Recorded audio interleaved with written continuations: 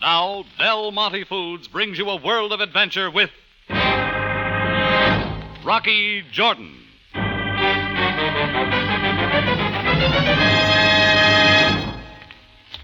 Anything I can do for you, lady? Oh. No need to be frightened. I'm okay. The name's Jordan. I run this cafe. Oh, yes. I have heard of you. You seem to be afraid to go out into the street. Maybe you'd like me to call the police. No. No. You can do me a favor, though, Mr. Jordan. If you would keep this package for me, just for a little while, an hour or so. Oh, it could be arranged. I'll put it under the bar. Oh, I would rather you put it in a safer place. Just what I thought. Maybe you'd better just take your package along with you, miss. I don't want anything the police might be interested in. You mean you think it is stolen? I don't know, is it? Mr. Jordan, how dare you? If you do not wish to do me a small favor, there is no need to insult... Oh. What's the matter? Oh, a big native in the door with a turban and robes and the scar on his face? Yes. It is El Hassan. Oh, Mr. Jordan, please. Please help me.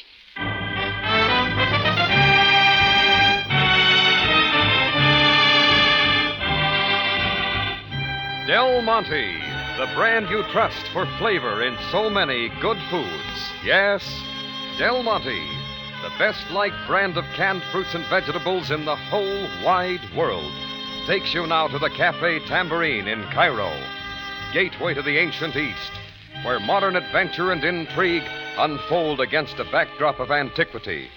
Tonight's Rocky Jordan story, The Lotus Cup of Amun-Ra.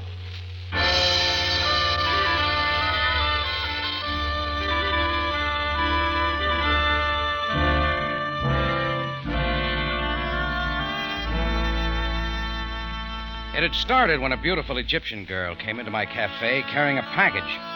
After a moment, a young man joined her carrying an almost identical package. They talked for a minute, and he got up and left with no more than a nod. She looked like she might be beating around the bush, taking up so much of my time. Wait a minute, maybe that's it. But, Mr. Jordan, wait a minute. Chris, has anybody gone into my office? No, Rocky, not that I saw. What's up? Come on, we'll see. I ran over to the office with Chris right beside me. And I was right. He was there, El Hassan, and he had just gotten the desk open. He whirled as we came in, and his kick caught Chris off guard, and he went down. El Hassan picked up the package and started a bolt, but I hurdled over Chris and hit him with a flying tackle, and we both went down. The package went skidding off into the corner. Then I saw the knife in his hand. It started down, then suddenly it was gone as Chris let it go with a kick. Sent the knife spinning away. I heaved at the same time, and Scarface flew off across the room. By the time I was up, El Hassan was out the back door and running. Rocky? Chris, you all right? Okay.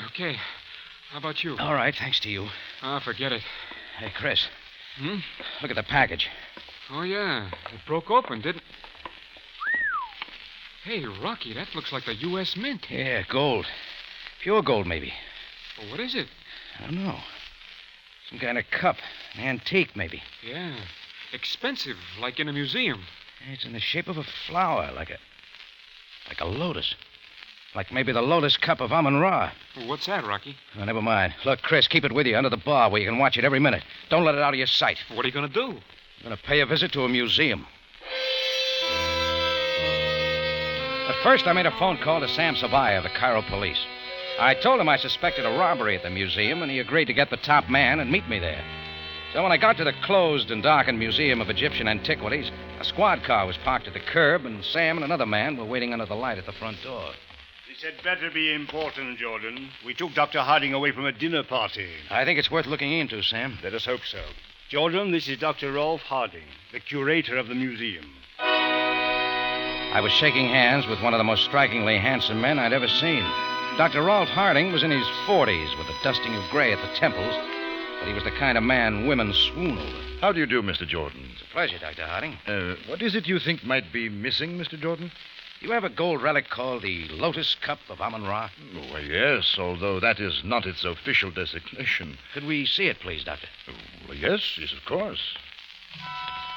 We walked through the long, deserted, echoing halls of the darkened museum, and it was like walking through the tombs of the dead. How many centuries of ghosts haunted those rooms? Finally, we stopped in a small, dark alcove, and Harding touched a switch somewhere, and a glass case before us was spotted in light.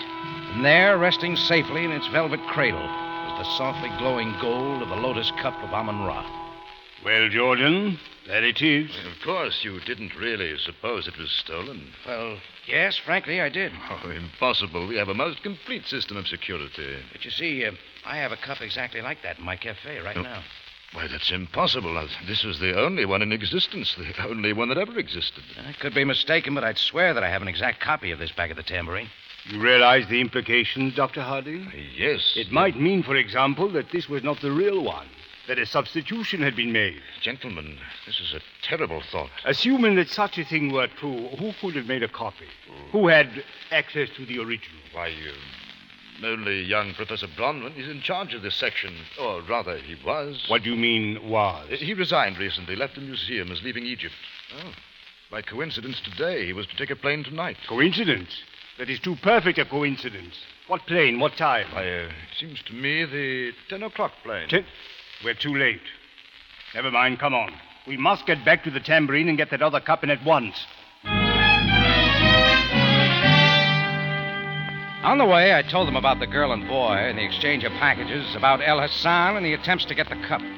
By the time I got back to the tambourine, we were all convinced, I'm sure, that the cup I had was the real Lotus cup. And according to Dr. Harding, it was worth somewhere close to $250,000. So we were all a little anxious as we got there and burst in on Chris, who was sitting placidly behind the almost empty bar. Hiya, Rock. All right, Chris, let's have it. The cup, come on, give. But, Rocky... What's the matter? Haven't you got it? Why, no. You Chris, haven't. I told you not to take your eyes off it. I didn't, Rocky. But the girl, she came back, and it was her package, you know, so I gave it to her. Did I do wrong?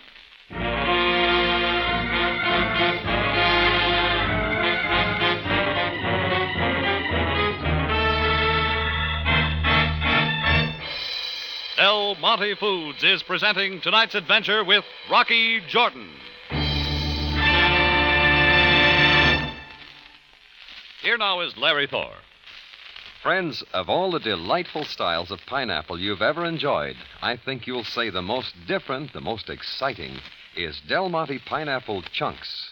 Different because they're great, big, tender wedges cut from double-thick slices of superb pineapple. That makes each luscious chunk a generous bite size, about 1 inch long by about 1 inch wide. Thick, juicy, just the way you probably imagined you'd eat pineapple fresh on a tropic plantation. And here's where the exciting part comes in. These handsome chunks are full, absolutely cram full of the richest, most refreshing tropic flavor. That's the first thing you notice about any style of Del Monte pineapple. Because Del Monte raises its own exclusive strains of fruit, picks and packs them right at their best, when natural tartness and sweetness are in perfect balance. Really, for sheer eating pleasure, try Del Monte pineapple chunks, tossed in a salad, or cool and sparkling in gelatin, broiled with barbecued meats, or just by themselves for an easy-eating dessert. Remember, I'm talking about chunks. Del Monte Pineapple Chunks. Ask your grocer tomorrow.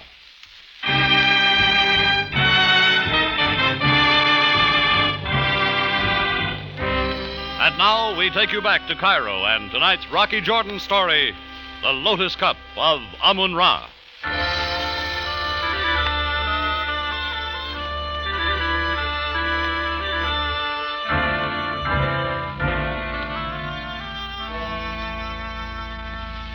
It was no use blaming Chris for letting the cup get out of our hands. It was my fault, and Sam Sabaya let me know it.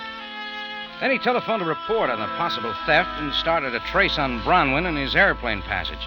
Next, he talked to Dr. Harding. There are tests you can make to determine if the cup you have is genuine or a copy. Oh, why, yes, several. I'll do it right away. Good. In the meantime, Jordan and I will find the beautiful young lady with the other cup, and then Jordan shall identify them both. Just like that. And how do we go about it? By calling on her uncle, Ahmed Ben Ras, I believe. I don't, Sam. He was working against her, behind her back, hand in glove with that Scarface character, El Hassan. And she was scared to death of El Hassan, I know that for sure. She may not go near her uncle. Jordan, you do not understand the situation. Ahmed Ben Ras is one of the wealthiest and most influential men in Cairo, a highly respected man. He is not one to frighten nieces or anyone else. He is a collector of antiques, it is true, but it is beyond belief that he would resort to theft to obtain one, even so valuable a treasure as this. Oh, you're right, Captain. Ras once tried to buy the Lotus Cup from the museum. Offered 100,000 Egyptian pounds. Of course, we wouldn't sell. And Bronwyn knew of that offer? Of course. So maybe Bronwyn offered him a private deal. And why would Ahmed Bey Ras be a party to such a thing? He could never display his treasure. He could never even admit he had it. I don't know, Sam, but it all fits. Never mind that, Jordan. You are going along only to identify the girl in the cup. Remember that. I will do the talking.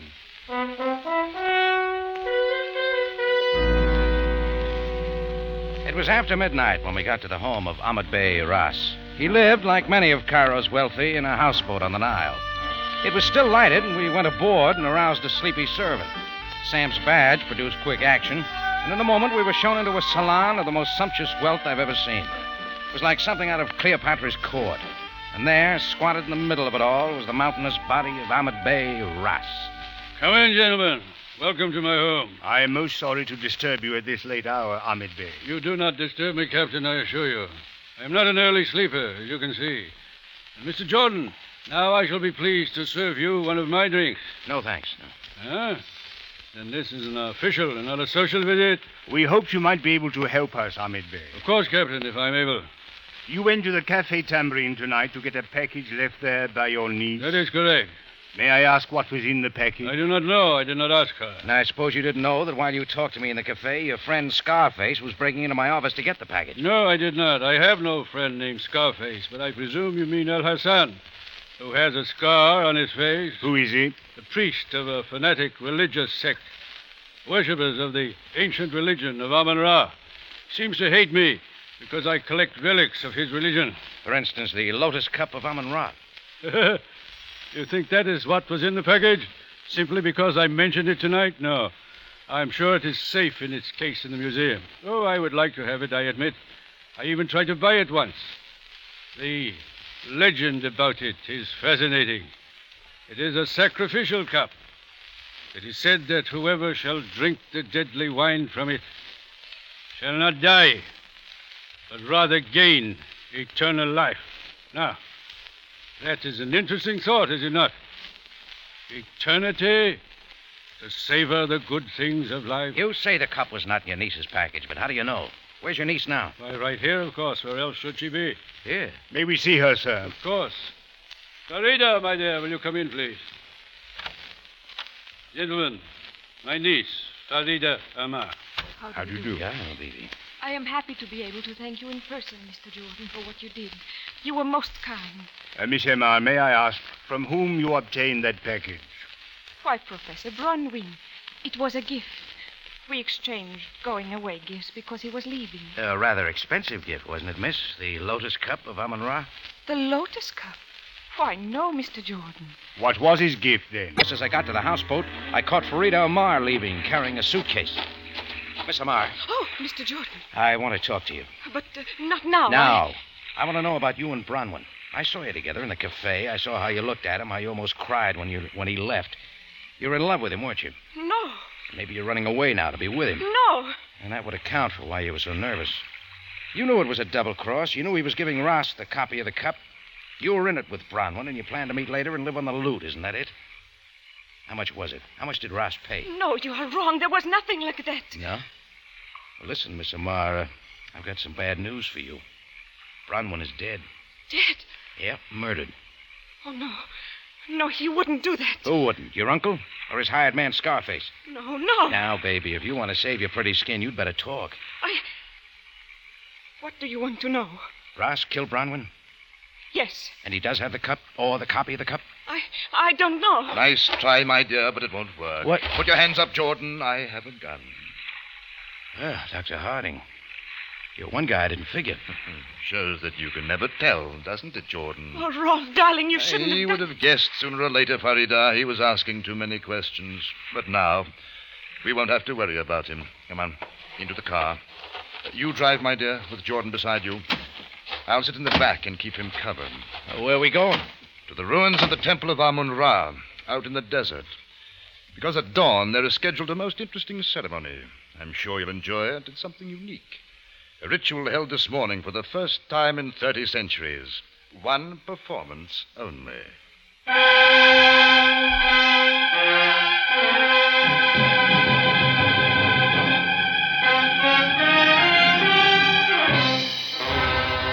In just a moment, Rocky Jordan returns to conclude tonight's story.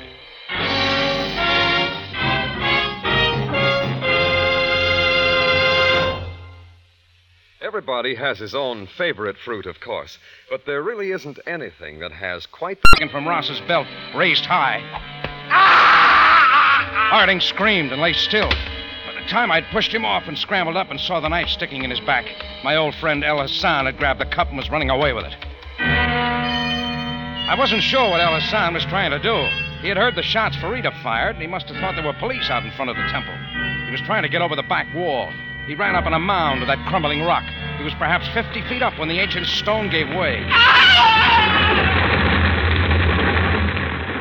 The last thing I saw just before it vanished in the avalanche was the outstretched hand of El Hassan. And clutched in it, the imitation golden lotus cup of Amin Ra.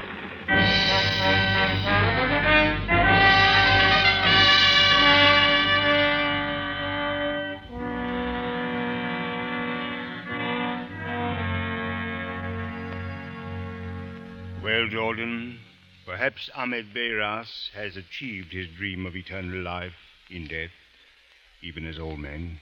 Yes, sir, maybe so. Jordan, two things still puzzle me. Why did El Hassan come to your rescue by killing Harding? I don't know, unless he figured Harding jinxed the sacred cup by throwing it at me. Perhaps. But what of Farida and her gun? No problem, Sam. When she saw Harding was dead, it was all over. She just fainted. Yes. Too bad such a lovely girl would allow her infatuation for an older man to involve her in such an affair. Now she must pay the penalty. Jordan, let this serve as a warning. Oh, never again, Sam. There'll never be a next time, so help me. We shall see, Jordan, we shall see.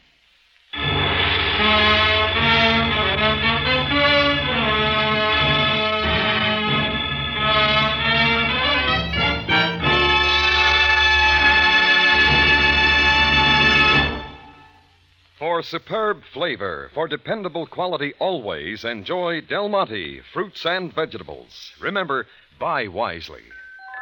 Buy for flavor. Buy Del Monte, the brand you trust for flavor in so many good foods. Rocky Jordan, written by John Dunkel and Gomer Cool, stars Jack Moyles in the title role with Jay Novello as Sam Sabaya, and is produced and directed by Cliff Howell, with original music composed and conducted by Richard Arant. Remember, you have a date next week at the Cafe Tambourine, run by Rocky Jordan. Same time, same station, and the story is Cairo Tour.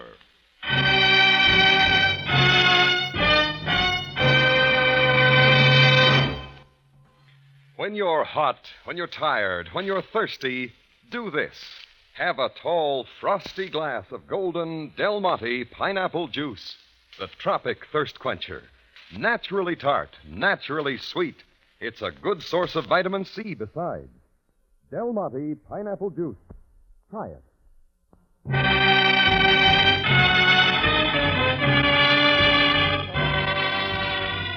Bob Stevenson speaking. Rocky Jordan is presented over CBS, the Columbia Broadcasting System.